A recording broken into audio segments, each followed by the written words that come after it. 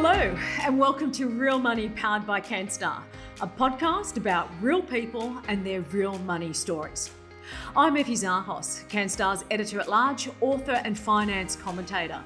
Over the past 20 years plus, I've enjoyed helping Aussies make the most of their hard-earned money.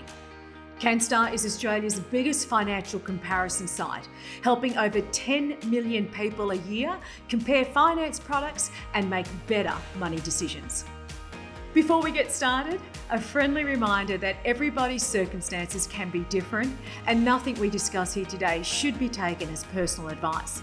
It's always best to make your own inquiries before making any decisions about your finances. When most people think of domestic abuse, they think of physical violence, but you don't have to be pushed or hit. It can take different forms, and one of these is economic abuse. Now, in today's episode, I chat with Samantha, who was in an abusive relationship that not only took an emotional toll, but devastated her financially. I'm also joined by the founder of the Centre for Women's Economic Safety, Rebecca Glenn, who shares some valuable insights into this lesser-known form of domestic abuse. Welcome, Samantha. About 6 years ago, you met a man online, like many people do these days, and began a relationship.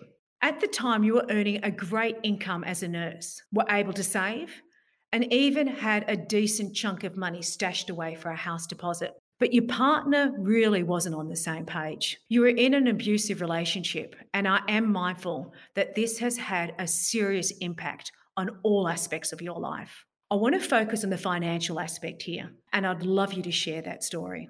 Yeah, it financially ruined me. I left the relationship with all my savings depleted. I left with a lot of debt that was his, that became into my name through the whole, I guess, that romantic view of let's join our bank accounts and let's live together like a team and a unit. And by the time I left, I was bankrupt. I left at 8 weeks pregnant because it just became so unsafe. Take me back to how someone can be so in love, and you said it took you to financial ruin, it took you to bankruptcy. What happened in that period? I think it's a series of microaggressions that happen along that timeline with a few spikes of physical and verbal aggression. And then you go back to these small microaggressions. And that's how gradually over time your situation changes without you necessarily leaving it, because it's sort of like they put you through this adjustment period. When I first met him, he said, I've got $20,000 in the bank too. And you go, that's great. We're on the same page. But then after you move in with them, it's like, oh yeah, I've got a $10,000 car debt. And then after a few months, it's like, oh yeah, I've got another $20,000 debt. Or it would be like, let's go shopping. I'm going to take you shopping. He took me shopping and he would spend like $800 on me. And I'd be like, wow. For him to spend that much money on me must be very financially stable. But everything was on the credit card. And that became a lead in for him to go, well, I want to go shopping now. It's my turn now. But instead of spending $800, he'd spend $3,000 in one store on my credit card and max my card out. And I'd be like, I don't want to do that. And then it would be like, well, no, we'll just pay it back really easy. We've got so much money. But the reality is that you don't always know the truth of the actual financial circumstances. Yeah, there's a lot of smoke and mirrors there. You did tell me you were earning a good income as a nurse, so you had a job. So what turned that around from you losing your own financial independence?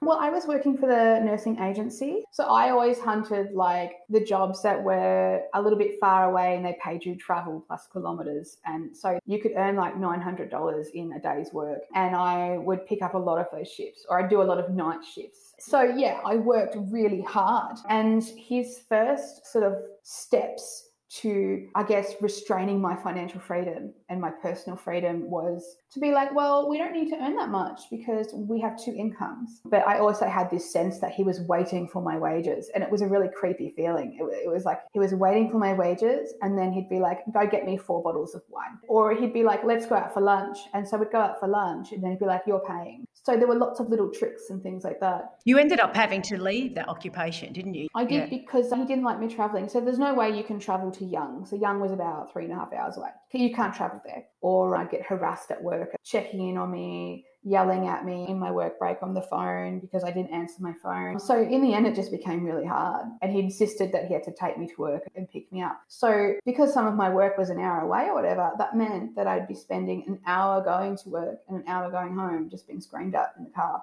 So it became really, really hard. What happened then, Samantha? I mean, if he was relying on you to bring in the income, there was the control on that. He did not like you mixing and mingling out there. Stop that role. What happened after that? I decided that I was going to start a cleaning business because we needed income. When I set up the cleaning business, he then went, well, I'm going to start up a gardening business. So we ended up setting it up together, and he insisted that it was a partnership, and we went into setting up a company, and I was the main person running the company, like legally through all the documents and stuff. But then he chose not to work. Instead of working, he then put me to work from 4 a.m. to 8 p.m. every day. My body started to fall apart because I was just working like hardcore cleaning. Just had to stay in bed because my hands weren't working. So it's like 10 steps back. Then in a financial perspective, I wasn't able to earn the money again. It seems to be a repeat pattern. I'm truly sorry you were in that situation. I know you're in a much better place now, so we can talk about this. But how did all this make you feel?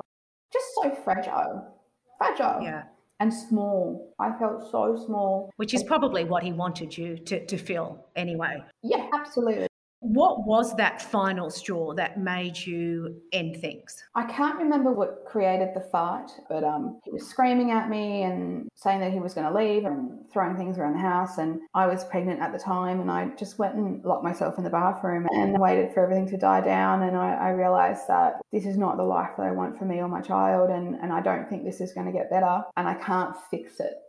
What help did you get at that stage? Because I can imagine you in that bathroom and that was the breaking point for you. Where does someone go at that time? How did you break free? I waited for him to go to sleep, and then I went to the couch and had a sleep. And then the next day I woke up. I think it might have been a couple of days. I just sort of drove off with him shouting at me in the background, and I called my dad. Did you have any money to support you to walk out? I had nothing.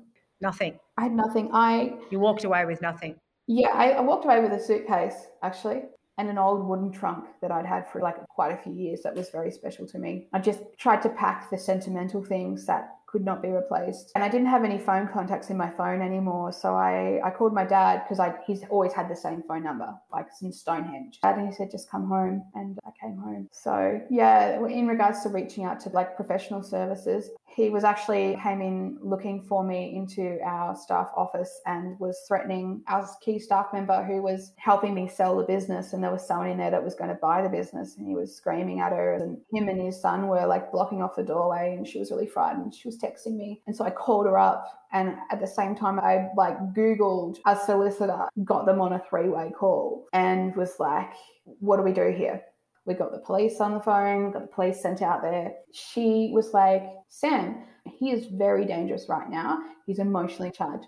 You need to get down to Centre Against Violence. And I was like, I don't even know what that is. What do you mean Centre Against Violence? He hasn't hit me. What do you mean? I guess where you landed in a situation whereby you said you went bankrupt. What amount were you bankrupt for? At the end of the day, what financial debt? What mess were you looking at there? On paper, it said $80,000, and none of it, maybe a phone bill, was actually in my name or created by me or benefited from me. And then the joint loans, because everything had then been put into joint loans. In hindsight, because he knows that he can disappear, because he knows how to do that. So the burden was left on me. And then the credit cards. And the thing is, what I found out through this financial counselor is it's like I didn't benefit from any of this debt, none of it. So I should never have gone bankrupt. And that's a very clear case, Samantha. I mean, I think the industry terms it like a sexually transmitted debt in the sense that, you can really tell if you are being hurt here because you had no financial gain in those debts. And you mentioned that you went in as a business with a director, tick, that's going to make you liable. He had access to cards as maybe an additional card holder, tick, that's there. So a lot of people don't realise that. It's systematic too. Yeah, absolutely. It's not like one day I had full financial control and then the next day he's in control of it. It's systematic. It's step by step. I know your father was your first port of call. Bless your father. What other organisations did you find helpful? Centre Against Violence. They were the first people I went to. And then I went to the free legal service. So in the direct aftermath, they were my sources of help. And then like a couple of years later, when I realised something's not right here with the financial outcome that I personally had, you can actually access financial counsellors. And what they'll do is they'll help you just put the brakes on everything. And they'll pour through every document. These financial counsellors, they'll go, hang on a second, you shouldn't be going into bankruptcy. This is the path that we should take. And they are so crucial. And no one even knows they exist. I didn't know they existed until I spoke to National Debt Helpline.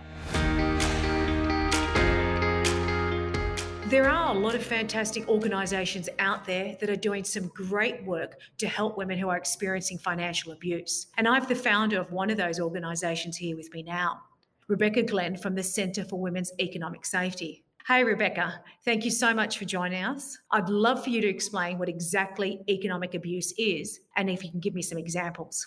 Sure. Look, economic abuse is, I guess, like a lot of other forms of domestic abuse, it's really about power and control. And if you think about just how central money is to all of our lives, you can see why it becomes, a lever that is used by abusers to assert their control over their partner. So it's basically when one partner restricts or exploits or sabotages the other person's economic resources. And they do it in a way that's going to constrain their ability to live life freely and in a way that threatens their financial security, all of which we've just heard illustrated so well by Sam. And so when we talk about economic resources, obviously it sort of sounds a little bit formal and academic, but really we're just talking about money. We're talking about mobile phones, transport, housing, employment, even in some cases food. But we're talking about all of these things that are necessary to live and generate an income. So it could look like, and we heard really quite a range of things in Sam's story, like sabotaging a person's employment, that constant harassment at work. Other people might have experienced things like having the car keys hidden so they couldn't get to work or they're always late.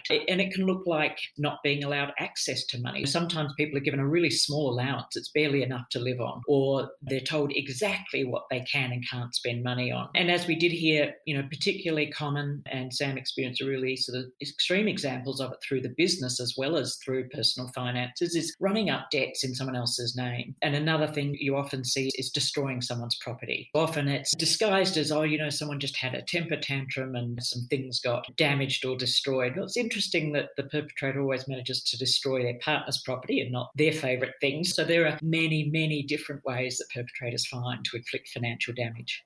Yeah, it's so true. All my clothes were cut up. So I only had like a very limited amount of clothes that were like approved by him to wear. So in a lot of cases, it's got nothing to do with the money. It comes down to that power and control, as you were saying, Rebecca. And I noticed, Samantha, you were nodding your head throughout Rebecca's description. Clearly that resonated with you. Absolutely. I found out after I left that he actually had, some of like $40,000 plus hidden from me throughout the relationship. I had access to the bank account that never had money in it. So I really believed that we had no money. There's a lot of gaslighting involved in that. And I think one of the reasons why economic abuse is so prevalent and yet almost invisible is that we often anchor to the things that we can see. So for instance, you see a person being harassed at work, and so that's, stalking and harassment, also domestic abuse, without realising, of course, these extraordinary economic impacts of doing that as well. The emotional abuse that we're talking about there with her clothes being cut up, yes, it's emotional abuse, it's also economic abuse because their assets of Sam's she no longer has. It will cost her money to replace. So it's happening on multiple levels. She's losing some of her autonomy. She's has these costs stacking up and is feeling bad about herself because of his undermining of her self-worth. And that's a really good point, Rebecca, because that emotional economic abuse, Sam, your friends or co-workers, whatever, may not have seen that. And I don't think there's enough light shed on this. For me, I've got to say, I watched a series on Netflix called Made. It was an eye-opener. Samantha, I don't know if you've seen that. It was quite distressing for me to watch, so that's just something to be mindful of. It really did tackle these issues so well, that abuse isn't always physical. It can take on the other forms, as you mentioned, Rebecca. And Samantha, of course, you lived this. We don't recognise this so easily. The victim does not recognise this. Can you shed some light why? Because for someone that's listening, they may not understand that. And God forbid you don't want to be in that situation to understand understand it. But if you can shed some light on that, why that's not understood at that time. Well, I do encourage everyone to watch Made because I think it's a really good illustration of a lot of the stuff that we're talking about. But Sam, I think, explained really well how people who are using abuse are almost never abusive all the time. And I think there's a barrier that we have as a society is that if we interact with someone who's polite or fun or charming or funny or we've spent a total of a couple of hours with them, we tend to totalize that is therefore their character. We decide they're a good person and, we can't imagine they're anything else. But none of us present our worst selves in public as a general rule. And of course, we all have good and bad. And so I think if you're in a relationship and you have feelings for someone using abuse, it can be quite a leap to give your partner a label like they're an abuser. It also makes you feel like you're stupid though. It's like, I'm not that stupid to fall for an abusive person. You get asked that all the time. You're a smart girl. How did you get into that? And it's like, you don't want to be the stupid person that chose the wrong person that everybody's been telling you is the wrong person. You don't want to be an idiot, But it's so much more difficult than that, Samantha, isn't it? Don't ever underestimate what you've gone through and how you've spotted it, because you're not alone. I would imagine, Rebecca, that this is the trait. It takes a lot to actually stand back. When love is involved, emotions involved, it clouds judgments. It is, but I guess there's another stereotype we hold is who do we think victims of domestic violence are? And so that many women, and I've met many women, smart, capable, creative, women doing all sorts of amazing things in life who have experienced abuse, and they tend not to identify as a victim. I actually recall one woman saying to me, if I had decided that it was abuse, I would have been forced to do something about it. And she actually was in a situation for a long time where she felt she couldn't leave, and that was because of the financial abuse. But I think there's one thing to know that your partner's behaving in a way that you don't like, but it's another thing to have a label like economic abuse, like he's a perpetrator, he's an abuser. So I think it takes a bit of time before you can only come to that conclusion. And then, of course, it's a really difficult situation to be in. And often it'll be thoughts of what this means for children that prompts people to act, but it's different for everybody. I think also sometimes, like I know that my ex, even though he is systematic and knows exactly what he's doing, he will never identify himself as an abusive person, because his definition is, well, I didn't hit you and you don't have the right to be afraid of me because I'm not going to hit you. I just need to control you a little bit and I need to mold you into my way of thinking. So it's defining that, like, this is abuse. And that's what you're highlighting here, the fact that abuse can take on these forms, and it's not discussed too much at this stage anyway. Now, you said, Samantha, you left, you had your father, thankfully. You left with nothing, a suitcase. Rebecca, that's a hard decision to make, because you actually mentioned financial abuse is what can keep people in a situation. If they don't have the financial means to leave, they're stuck. Samantha made that move. I suspect it wasn't easy. I know there was some support there, but generally what support is available for women or men who need to leave a situation, but they don't have a cash cushion, so to speak? I guess it depends so much on an individual's circumstances. We've heard how often perpetrators do isolate someone from their friends and family. Often they've gaslit them and tried to drive a wedge between their partner and their friends and family. If there are friends and family, they are almost always the first people that someone will go to. There are support services that people can access, whether it's 1-800-RESPECT, who really, I guess, can triage calls that come in so that they might be able to say to someone like Sam what the service is that's nearby her. So it can really sort of help direct people to services available in their local area. If there are debts, then the National Debt Helpline can also be of immediate assistance and put you in touch with a financial counsellor who can help.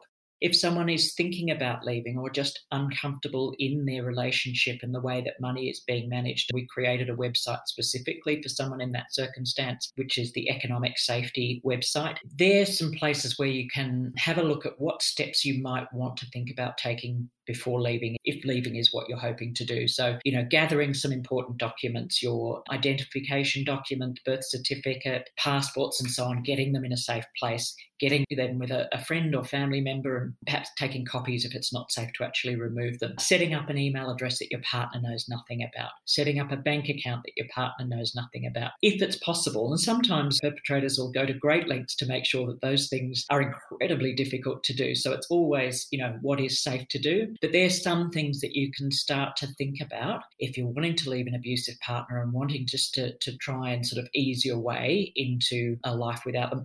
Acknowledging, as we heard, that just because a relationship ends, it doesn't mean the abuse ends. So there's a lot to take on board. Samantha, when you left, you declared bankruptcy. Can you tell us a little more about that decision? You know, when you leave these, like what Rebecca mentioned, gaslighting, you're so gaslit. You can't think straight because the power to make your own choices has been obliterated. And that takes a long time to regain the confidence to make your own choices and to understand the choices that you're making. So when I went to the accountant and was like, what do I do? He was just like, go to this guy. When I spoke to this person, I just did whatever he said. The bankruptcy was literally like just someone told me to do it.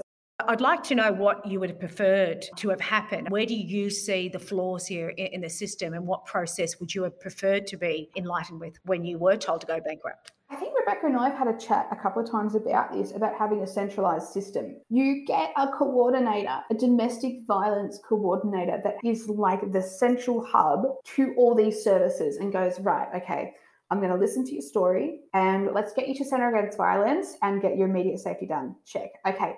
Finances, where are we at? Let me look at your bank accounts. Let me see what financial counsellors are available in the area that are not for profit or run by the government. Check, go there. Someone who's a spokesperson who can speak to the banks on your behalf. You've got to understand that when someone leaves a situation like this, I know this is going to sound wrong, you don't have the capacity to make your own decisions because you've been gaslit, because your self-autonomy to make decisions and your sense of power to make the right choices are gone. You need someone who can speak on your behalf and see a clear pathway out of this. And you need someone who can harness all the services because at the moment, all those services are segregated. It's actually a bloody good idea. It sounds simple, but I've got to ask Rebecca, is the simplicity of this the fact it won't get across the line? Can all these organisations talk to one another? Because the implication of a woman who has suffered abuse and must then suffer the financial abuse, going bankrupt is not just 1 year, 2 years. It's there for several years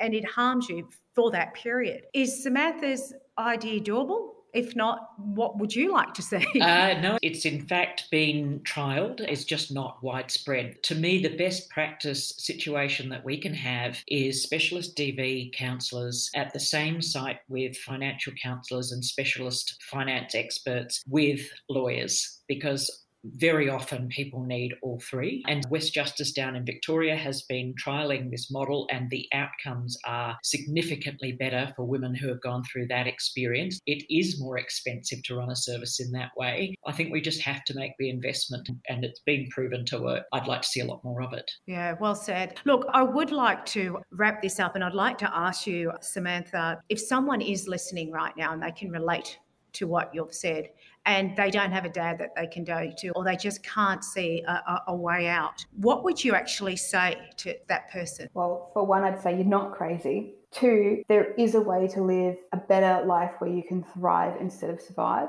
And the first place that I would go to if I didn't have my dad, I would go to a police station. I'd go to my old workplace, or I would even go to even just like the local council. And I've often had dreams about what would I have done differently. And that's what I would have done. People are always willing to help if they are asked. And even if they might not have the answers, they will help you find the answers. Just go ask for help. You don't have to know the person. I guess what you're giving other women is strength that you clearly have. And yeah, again, I thank you for sharing your story. Rebecca, your parting words for someone who is trying to leave an abusive relationship. I firstly just want to acknowledge for anyone in a situation like Sam was, the extraordinary efforts that they go to manage someone's behaviour, to reduce the aggression being directed towards them and or their children, and to try and create safety. And so when we talk about that sense of feeling overwhelmed, that sense of not being able to make decisions, it's not they're not being able to make decisions, it's having to make so many active decisions just to stay alive and to try and get by day to day, that the bandwidth that's left is very little.